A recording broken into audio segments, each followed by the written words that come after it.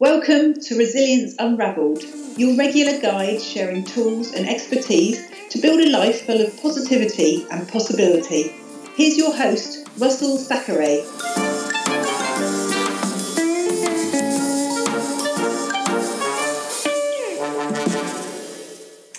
So today I'm talking to Alison Benny. Hi Alison, how are you? I'm very well, thank you, Russell. Good, all right, Alison. Well, tell me all about yourself. Tell me how you describe yourself if you met someone. Oh, okay. Well, I started my life out as daughter of a hotelier. So I was born and bred and brought up in the hotel trade, so working for a small family-run business. Did the first part of my career in hotel and catering, so I went off to college, qualified in that, and worked in hotels and bars and restaurants and various things. Worked for Grand Met at one point, which people will remember, and then decided to make a move into HR and training. So I went back at 30 and did a postgrad at Glamorgan University, which was very interesting. Lived in halls of residence. Got that qualification and then joined Marriott as personnel and training assistant manager. And that just really lights my life, really, doing HR. I absolutely love it. So I worked for Marriott and then Trust House for a while, so Forte for a while. And then subsequently joined WH Smith in HR, which was amazing. Worked for the distribution part of their business. And latterly, in terms of employment, I worked for a company called Unite, which is the biggest private sector student accommodation business in the UK. And I joined, we had about 200 people when I joined, and when I left, we had about 1,000. So that was a massive growth business, which was phenomenally interesting. And then I saw a gap in the market for small businesses, for SMEs, in terms of HR support, and decided to move in that direction. So I set up Enlighten HR, and away I went, and that was in 2004. Wow, 2004. I think that's when we first met, wasn't it? That's 12 years ago. I think it probably was around about then, yeah. Blimey. So actually that's a really interesting story, and I'm particularly interested in this idea that you went back to university. So what drove you to that decision? Well, I'd been doing training as part of my line management role in an operations role, and discovered that I really liked training. And the trigger for that, funnily enough, was being trained to be a trainer. So prior to that, I'd had jobs where I'd had a responsibility for training in my team, but never particularly confident. I was very good at doing it, so you sort of duck it a little bit and don't do it. And then I worked for one organisation, and all the managers went through Train the Trainer, and it was just brilliant. And I ended up running all these customer services programmes for all the staff. It was a big seasonal business, so pretty much closed in the winter and open 6 months summer. So we recruited about 150 people, all in one go, to open for the sub-season. And we designed this training together, and I delivered a lot of it, and discovered I really like training. So sort of subsequent to that, I did another operations role, ran a pub for a while, but this hankering to move into something in the HR training sort of field. Looked at it, but I'll be perfectly honest, as a line manager doing training, to move into a training manager's role, you don't have enough experience to be able to go in at a managerial level. And so I sort of looked at it and thought, how do I get into this? I either need experience, I don't have enough of that, or I need a qualification. So I looked at all the different options and decided to do the qualification. So I decided to do the postgrad in human resource management at Glamorgan. So I did that, and I did it full time in 9 months. So which was great, because I admire anybody who can do it part time, because doing CIPD part time is really hard work. So whereas I sort of gave up my life for 9 months. And moved and lived in halls of residence with all these lovely 18-year-olds when I was 30. And it was a great experience, but I'm not sure I'd repeat it in terms of living in halls, I have to say. But the course was good, and it moved me from an operational role. It gave me the ability to be able to move into an HR role. So a lot of people have this sort of romantic notion, or even just a notion, to go into HR or training. What are the things people should be aware of, as you know, because you're an experienced practitioner now? What should people be aware of in terms of moving into it? Are there any? Sorry. No, I was going to say, are there any things that any ups and downsides that people should be aware of? Yeah, there's always ups and downs in every job, isn't there? But I think there's a couple of things, and they're different for training and the HR personnel, as it was, style of things. So I think one thing to be aware if you're going to try and move into it is that there's usually only a couple of HR roles per business, and they could be covering a head count of 500 to 1,000 people. So HR type roles are a bit few and far between. So if you're in a business where you can move into that role within a business you're already in, that's always the best and easiest way probably to do that. Even if you're not actually in an HR role, if they've got an HR function, you can sort of piggyback onto that a little bit. The other thing that I always sort of say is I started off, so I went to Marriott and then to Forte, both in a combined role as training and HR. What I found very interesting is that training's great. It's it's actually very proactive. So you look at the business strategy, you plan your training around the business strategy, you schedule it in, you book your delegates, and that's fantastic. So that's all very proactive. Particularly the hotel and catering business, which obviously these were hotel businesses. What I found, Marriott was great. People would say, actually, you know what, I can't work that day because I'm booked on training. When I joined Forte, it was a little bit different in those, I'm bearing in mind this is quite a long time ago, where there'd be some stress point in the business and actually people wouldn't come on the training because they had to work. Yeah. So that's quite an interesting sort of dynamic and one to be aware of, I think. And I found quite frustrating, I have to say. And it was the same for me in that joint role, because HR, whilst it should be proactive and it should be looking forward and planning and everything else, quite a lot of it is actually reactive, because something happens which you have to deal with, and quite often it's now. So what I found with those roles was I was getting pulled in two directions. And career-wise, I very strategically actually looked at my career and thought I need to focus on one or the other. And I decided to focus on the HR side. And I got this great opportunity to move into WH Smith News as an HR advisor, and that's what I did. And then from there on, I do a little bit of training here and there, but mostly I focus on the legal employee relations HR side. Because you don't get that sort of push-pull thing that goes on otherwise. Okay, so you've alluded to this idea that you went back to university and did it full time, and other people would be saying, "Blimey, there's no way I could do that. I have to do it part time."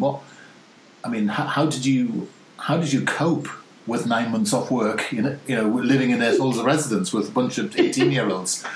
No, as I say that, it sounds more attractive, but yeah. How did that work? Well, it was a bit like Grandma at the end of the corridor saying, "Will you lot please go to bed?"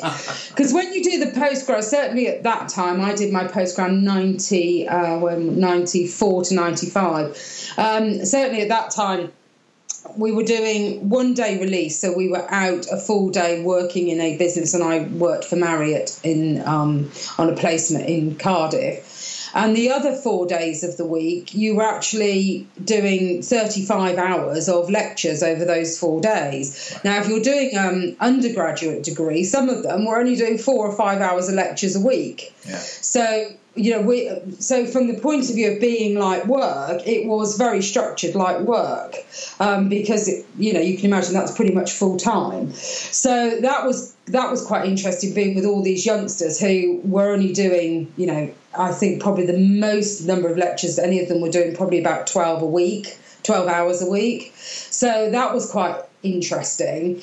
I'd always thought I was quite young and hip and trendy, because I'd been working in a nightclub up to the point that I went to do my postgrad, and discovered that actually I perhaps wasn't quite as hip and young and trendy as I thought I was. And all these lovely youngsters going away to uni who couldn't cook and didn't know how to do their own washing, and of course they all trotted along to ask me. But it was a brilliant experience. I did it like that because I knew for two reasons. One, because I knew it suited my personality better. Because I'm not great at doing things part-time where I've got something to distract me off. It's like, oh, actually, that's urgent, that's important, and the urgent overtakes the important. So I knew if I just had that to do, that I'd get through it much better, and it would suit me better. It also meant I got my qualification in 9 months as opposed to sort of 2 or 3 years. Other people... and I took out a big loan to do it. Right. Gave up the house that I had. I was renting a house and I had a job and all that sort of thing. So it was a huge commitment. And a lot of people said, gosh, you're really brave. And I myself didn't see it like that at the time. And I think afterwards, maybe for some of them, it was like, for bravery, stupid. That's a huge risk, which I guess it could have been. But I think there is something about, you have to shut one door to open another one, and I was incredibly lucky. I had a great placement in the Marriott, and I got a job at the end of it. I was the first person in our group to have a job secured before we finished the course. So, I was incredibly lucky, if you like, to be able to do that as well. But it suited me.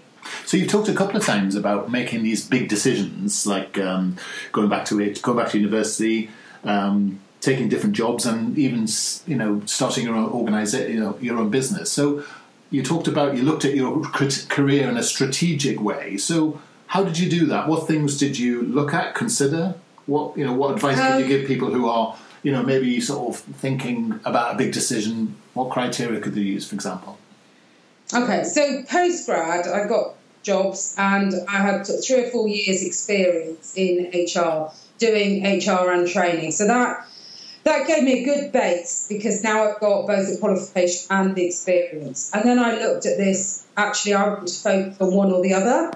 And I was personnel and training manager in a hotel, or HR manager in a hotel at that point. So you're sort of a bit on your own, really, in that role, because there's one HR manager and then I had an HR officer working for me.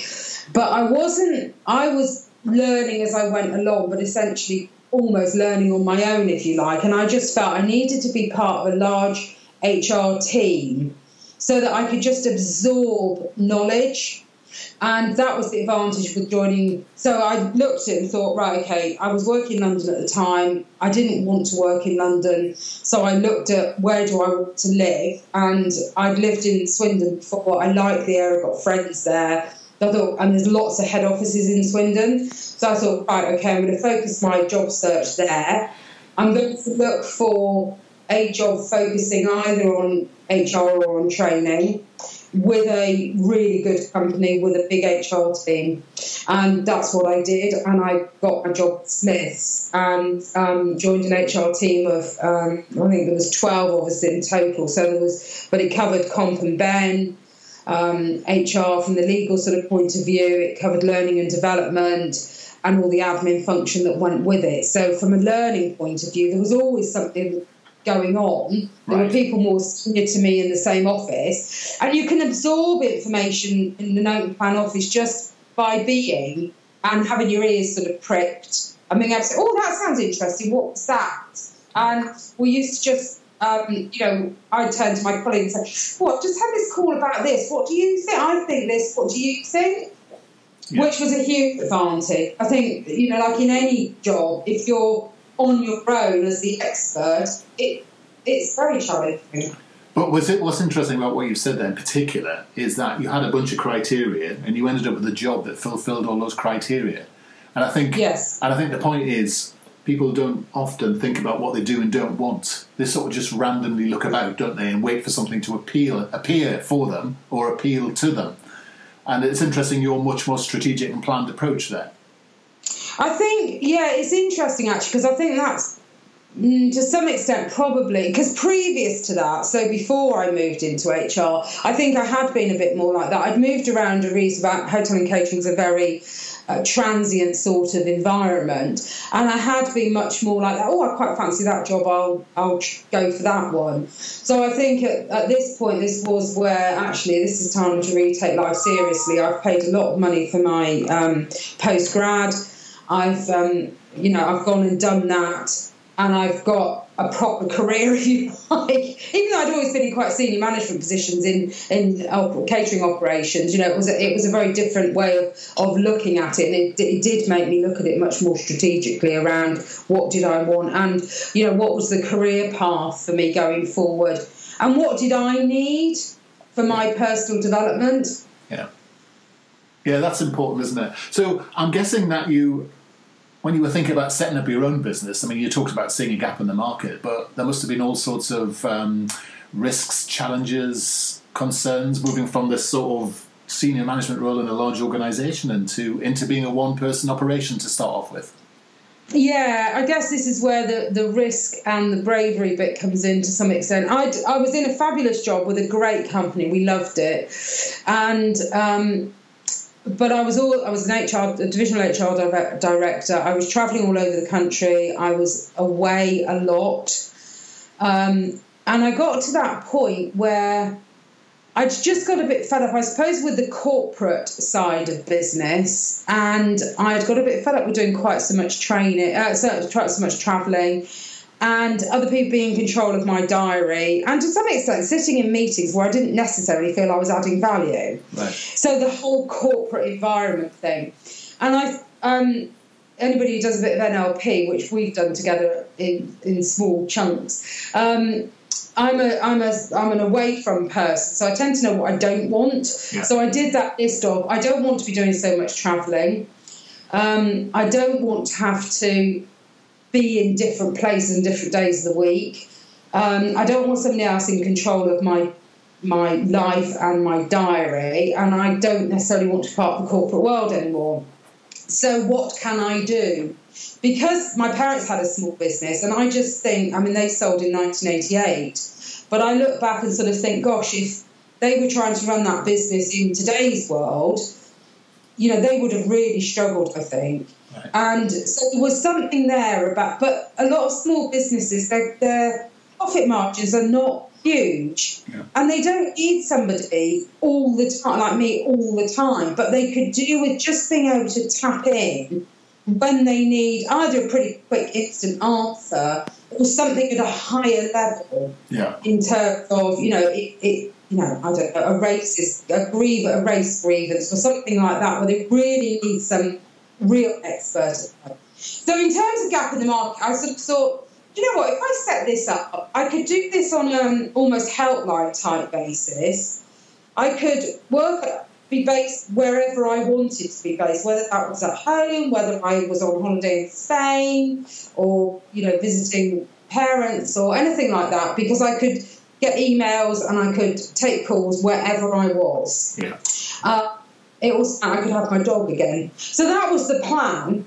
And so I had actually negotiated my exit, which, because Unite was such a fabulous business, one was able to have open and honest good conversations and say, actually, do you know what? This is what I'm thinking of. Let's make this work for both of us. I then got pregnant, which sort of threw a bit of a spanner in the works, really. So I went back, and my bravery deserted me at that point. I went back and said, you really didn't want me to go. He said, what good are you staying? I said, yes, but I do have to tell you I'm pregnant. I'd like to stay, but I'm pregnant. And they said, not a problem at all, delighted. I took a very short maternity leave and went back to work. But what I found was actually rightly or wrongly, it's very hard to do that type of job and give it the level of commitment I wanted to, and have a 5-month-old baby. And I guess all the things that were negative, or the reasons for not wanting to be there in the first place, still existed. So this. Yes, exactly. This is often the thing with people that leave jobs and attempted to stay for some reason. Yes. It rarely works out well if you've already decided to go. So, but I can see why the pregnancy would be. I think that's absolutely true. Yeah. So so you start your business. So you get your business going. Then I mean that's a challenge in itself for most people, isn't it? Because it's a very different mindset being an entrepreneur and running a business and delivering a service and doing customer calls and such like, and sales and accounts and all those different things. It's a very different world from having it all just done and rushing around the country being in HR. Exactly, yes, it is very different, and lots of learning and quite a steep learning curve. I suppose I've always sort of said my sort of preference is not to do sales, and I'd like to think that, in HR consultancy you don't actually sell as such. And I have to say, I didn't grow my business rapidly because I didn't particularly want to. I made the choice to go self-employed and set the business up because I didn't want the pressures that I had previously. So I wanted to have time to spend with my son and things like that. So I took it pretty slowly, to be fair. Yeah. And I think pretty much, I would say 99% of my business came from referrals, and still does actually. I always describe myself when I'm doing networking, which I do obviously quite a bit of, so I get my work out from networking or from referrals. I tend to describe myself as a distress purchase. So it's usually somebody is talking to somebody who is complaining about a problem that they have that relates to employing people. And that person will say, oh, I know, Alice Benny, give her a ring, she'll sort that out for you. Yeah. And that is often how I get my business. Now I have, I've been going since 2004. I have a bigger client base. Of course, I get a lot of more proactive referrals. So I have a friend who's setting up a business. I've told him to ring you to help with contracts because you've been great helping us set up, and that type of thing. So that's interesting. So what you're implying there, if anyone starts in their own business and needs to take a more referral-based approach, you've got to have a bit of courage in the early years, because I'm guessing it takes quite a while to build that momentum to get you going. You've got to have a degree of money in the bank to get you started, but also a bit of resilience to be able to have the confidence that you will succeed in the longer term. Absolutely, I think that's totally true. Because I negotiated an excellent exit from Unite when I left. That gave me a bit of a cushion. What I discovered is that you need a critical mass. If you're going to do lots of referrals, it's the critical mass thing. Now, having been going for as long as I've been going, I've got, touched with a lovely number of clients who are brilliant. I have very good relationships with them, and they will do referrals for me. In the early days, when you've only got 2 or 3 clients, there is probably, unless you're very proactive, there's a limited number of referrals they are able to give you. So, yes, exactly. I think, I think money in the bank definitely helps, because that helps to relieve some of that stress. And I think for most people, getting out, networking, and getting their face known, I genuinely think it probably takes 3 years. Right. That would be my sort of, before you're starting to get recognised, I guess, to some extent. We relocated 5.5 years ago now, and came back to the West Country. So I had no business network down here, and so I've done lots of networking. I'm just getting to that point where I'll meet somebody and go, oh yes, I've heard of you, or I've heard of Enlighten HR. But it's taken time, and it's taken getting out there, doing networking events and getting involved in business events and things like that. So it's interesting. It's interesting you talk about this idea of not selling, and yet you talk about networking. And for many people, basically you're hustling, aren't you? It doesn't really matter whether it's sales or whether it's networking. You've got to put yourself out and meet people. That's important, isn't it? You have, but I think don't know where I heard it, but there's a thing about networking that you're not selling to the people in the room, you're selling to their network. So I never try and sell to the people in the room unless they say, oh, actually, you could help me with this. I'm always sort of saying, like I say, actually, generally I'm a distress purchase. At some point, you will be talking to somebody who's having a problem with their staff, and you'll go, oh, I met that woman at that networking event, Alison Benny of Enlighten HR. Get in contact with her. And that's how I tend to do my networking. It's more about, recognition of the name and things like that, rather than trying to do a direct sale. One of the principles is you should always ask people for referrals and things like that. I have to say, I'm probably not brilliant at doing that. It's just not necessarily my way of being, to be fair. But what you are recognising and what you're actually saying is the quality of the work speaks for you, actually. And that's really that's the best way of all. That's always been my method or way of thinking about it. You win your next piece of business from the last piece of business you did if you're good at what you do. Yes, I agree with that. And testimonials are really important. I try to get clients to do testimonials. I have a couple that I did start doing little video interviews, like just saying something, because you just talk about what I do and what I've done for you. And I've got several of those on the website. And I think those sort of things speak volumes. And I think the fact that I do get all my work through referrals, and I will tell people that, because I'm very proud of that, because if you're not doing a good job for one person, they're not going to renew the contract, but also they're not going to refer you on. So the fact that I've managed to build a business through referrals rather than through marketing and sales, in inverted commas, I think sort of speaks volumes for the level of service that people get, and the quality of the relationship, I think, is absolutely key. That's really encouraging, I think, for people. So where's the organisation? Where's the business now? What sort of things are you dealing with? What are you noticing about the modern world and the sort of challenges you're facing now in life with that? I think. One of the key things, interestingly, and this is very present in my mind at the moment because I've just been with a client the first thing this morning.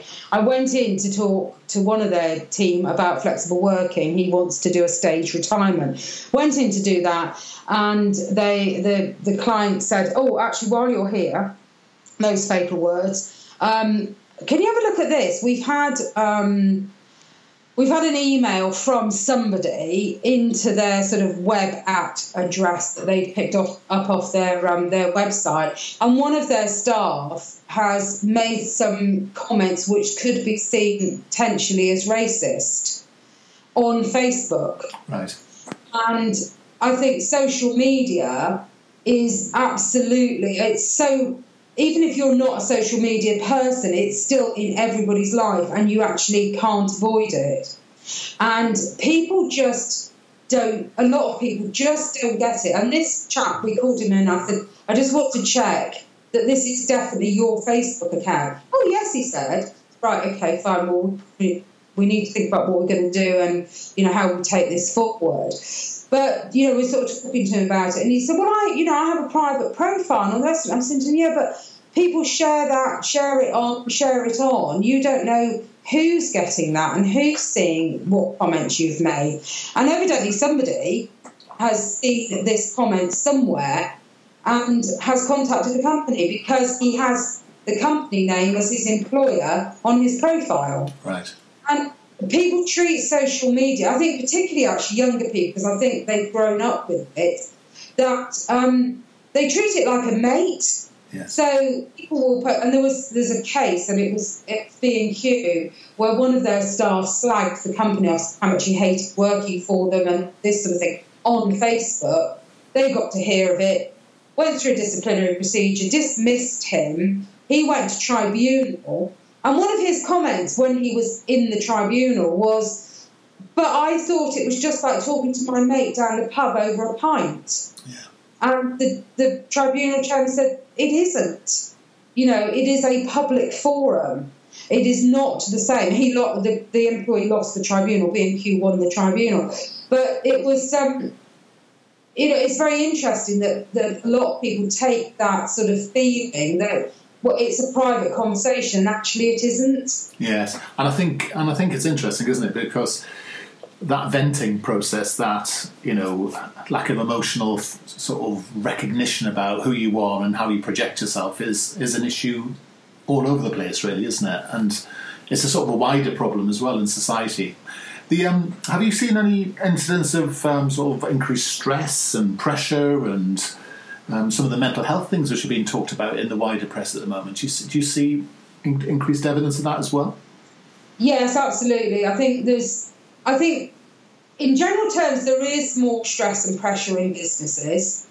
I think that where we're at now is the profile of mental health is being raised. That's fantastic, because actually a lot of people hid that. If they had a problem for a long time, they hid it. That's right. I think it's becoming more prevalent. I think there is an element of people blaming workplace stress when actually it isn't always that, or it's a contributory factor. My experience is that sometimes it is workplace-based and it isn't anything else. But often it is wider than that. Workplace stress may exacerbate a situation, but because there are other stressors outside of work, actually they all add up. And it's trying to deal holistically with things is very difficult. And sometimes it's easier to blame work, isn't it? Because that's very... You displace the problem to some extent. I can blame work, I can displace it from myself or from my home environment, from my social environment and that type of thing. Whereas I think it's very generalistic to say it, but often it's not just one thing, it's a whole range of things. But yes, I do think there is more stress and pressure around. And I think now we're getting to that point of a recognition that a lot of illnesses actually are stress related. Yeah. So you may be presenting with one thing, but actually stress is probably causing or exacerbating that. I think the next stage is raising the profile of resilience and how you deal with that type of thing and the practices that you bring into your life in order to cope with stress in a general sense, not just workplace stress. And I think employers have a responsibility for that, but I think society does as well. Yeah. And it's interesting, my son's 12 and a half now, he's at secondary school, and as part of their school philosophy, they've been doing a project for the last 18 months on well-being and doing well-being practices in school. And that's interesting that they're trying to catch the pupils at that sort of age to try to... So he'll say, I have to practice my meditation for 10 minutes tonight and things like that. And I think you have to bring... I've got a friend who's a head teacher and she's done a mindfulness programme to bring mindfulness into schools. And I think that's absolutely right. I think that's what we should be doing, building that resilience for a more holistic approach to life in general. Oh, well, Alison, I'm hardly going to disagree with anything you've just said there, really, am I? I'd like to say we planned that, but we certainly didn't. And but I agree with you. I think also there's a problem with some of these definitions about stress and pressure and well-being. Mm. A lot of it's a bit... a client of mine says she likes our approach because we're not very flowery skirt about the whole thing. We're quite pragmatic and performance driven, and I think a lot of people get empowered in terms of their own resilience by understanding that they have choice and control over everything they do, and I think you're an example of that in action actually. And I think you under recognise the fact that you've made some amazing decisions and you've achieved some really brilliant things. I think you're a bit of an inspiration, I'd say, for some people. Oh, thank you. Wouldn't you? I think there's a lot of people on the cusp of thinking about setting out on their own, or people at sort of my sort of age, sort of thinking, well, I've got a ton of expertise. How could I thrive in a new sort of world? And I think going out on your own, doing the sorts of things you've done, are possible if you've got a plan, you've got criteria. And I like your realism about saying it takes an amount of time to do something well. Mm. You can't... There's no such thing as a one-night wonder. I think on the internet, famously, people say, Fred blogs as an overnight sensation, and then you realise they've been working for 10.5 years before that overnight just took place. And I think people forget that, don't they? I think there's another thing with going self-employed. I was always scared stiff about doing it. Originally, I would never have considered it, and I always said, "Oh no, there's too much risk, and actually it's too scary, and I can't do sales." And those were my negative sort of can't do this sort of reasons for not doing it. But a couple of things that I've realised, I was doing some outplacement support with somebody a few years ago, and he had been in his time both employed and self-employed, and he was employed but being made redundant by my client. And I said to him, what's your intention? Do you want to find another job and be employed, or do you want to be self-employed? And he said, I don't know, I haven't really decided. And we talked around some of the advantage. At one time, he used to say, I want to be employed because I'm risk averse and I want the surety of employment. Nowadays, there is no surety of employment. And if you are self-employed and you have a range of clients, actually you're spreading your risk. Yes. Because if you lose one client, you might have, 2, 3, 4, 100 other clients. So actually you spread your risk. And that's quite huge, because now that I'm afraid I do a lot of redundancies. It's part of today's world. And those people will get pulled in, put at risk, and probably 6 weeks later in a small business, 6 weeks is quite a long time. It could be 2 weeks plus your notice period. You're out of a job. Yeah. And you are literally out of a job. And if you've not been there very long, redundancy money is an absolute pittance, frankly. Yeah. So Alison, I'm looking at time. I want to be very courteous to your time sort of taking place on this. So if someone needs to have the services of a really senior HR professional, someone who really knows what they're talking about, but just needs them from time to time, how would people get hold of you? Well, I'm on the web. My business is enlightenhr.com, so quite easy to find on that. And I always work on the principle of phone me up, let's have a chat. If you've got a problem, let's see what we can do about that there and then and in the moment, and give you some advice. And then we'll talk about whether we work together going forward. Good. Whether we like each other, whether we can get a relationship going, and that sort of thing. One of the things you do is you have a very useful newsletter that gives updates to HR practice as well, which I personally read and find very useful. Yeah, we do that, and there's lots of information on the website as well. So there's all the blogs, and we stream in all the latest cases and that type of thing. So so there's a lot of information around. But I really like to talk to people. So people ringing me up and saying, "Hi, we've not met, but I heard you in that interview with Russell Thackeray, and it sounded interesting. And actually, can we have a chat about whatever it is? That's perfect to me. I love that." Right. Alison, it's been really fascinating hearing from you today. I think it's been really interesting, and I hope a lot of people listen to what you said, and there's some really practical things for people to get a grip with. So thanks so much for your time. I hope some people contact you if they do, and perhaps even we could pick up sometime later in the year for a second instalment, because I think we've almost just scratched the surface about employment and how as an employee you can deal with some of these issues, as well as an update on how you're getting on. Yeah, that would be perfect. It's been a pleasure. Right, well, thanks ever so much. Take care, and I shall speak to you soon. Thanks, Russell. Bye. Thanks for listening today. I hope we really got some value from that. I certainly enjoyed it myself. Remember, there's other podcasts and with tools and techniques, different speakers and different resources available in this series of Resilience Unravelled, so please feel free to subscribe. Why not also drop across to Facebook and join our group, Resilience Unravelled, and join in the conversation. Also, if you wanted to whip over to iTunes and drop us a preview or a review, that would be fantastic. Thanks ever so much. You can get hold of us at qedod.com or at personalresilience.com, where you can get hold of free ebooks, resources, some online courses, and even some coaching. But whatever happens, I look forward to you joining us on the next edition of Resilience Unravelled.